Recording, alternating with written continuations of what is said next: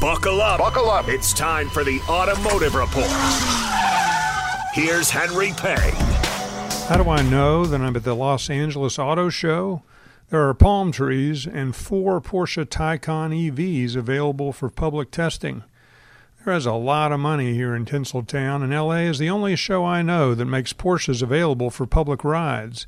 But California is different in another big way than other states I visit. This state is the tail that is wagging the American dog when it comes to our forced transition to EVs. California's single-party government is more like a church than a governing body. Officials here devoutly believe that automobiles are a sin against the planet, and we are soon headed for a climate apocalypse unless we put the devil internal combustion engine behind us. Beginning in 2026, EVs must, by law, make up 35% of automakers' sales, up from just 5% today for brands not named Tesla.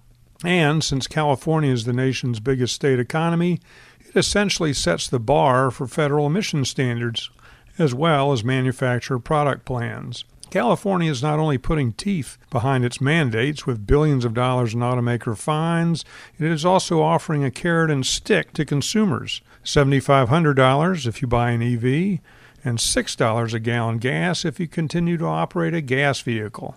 California's fuel price is the highest in the country and is painful on working-class citizens. Will they buy EVs or just move to a cheaper state? One Uber driver I spoke with couldn't afford $6 a gallon gas, so he bought a subsidized Tesla.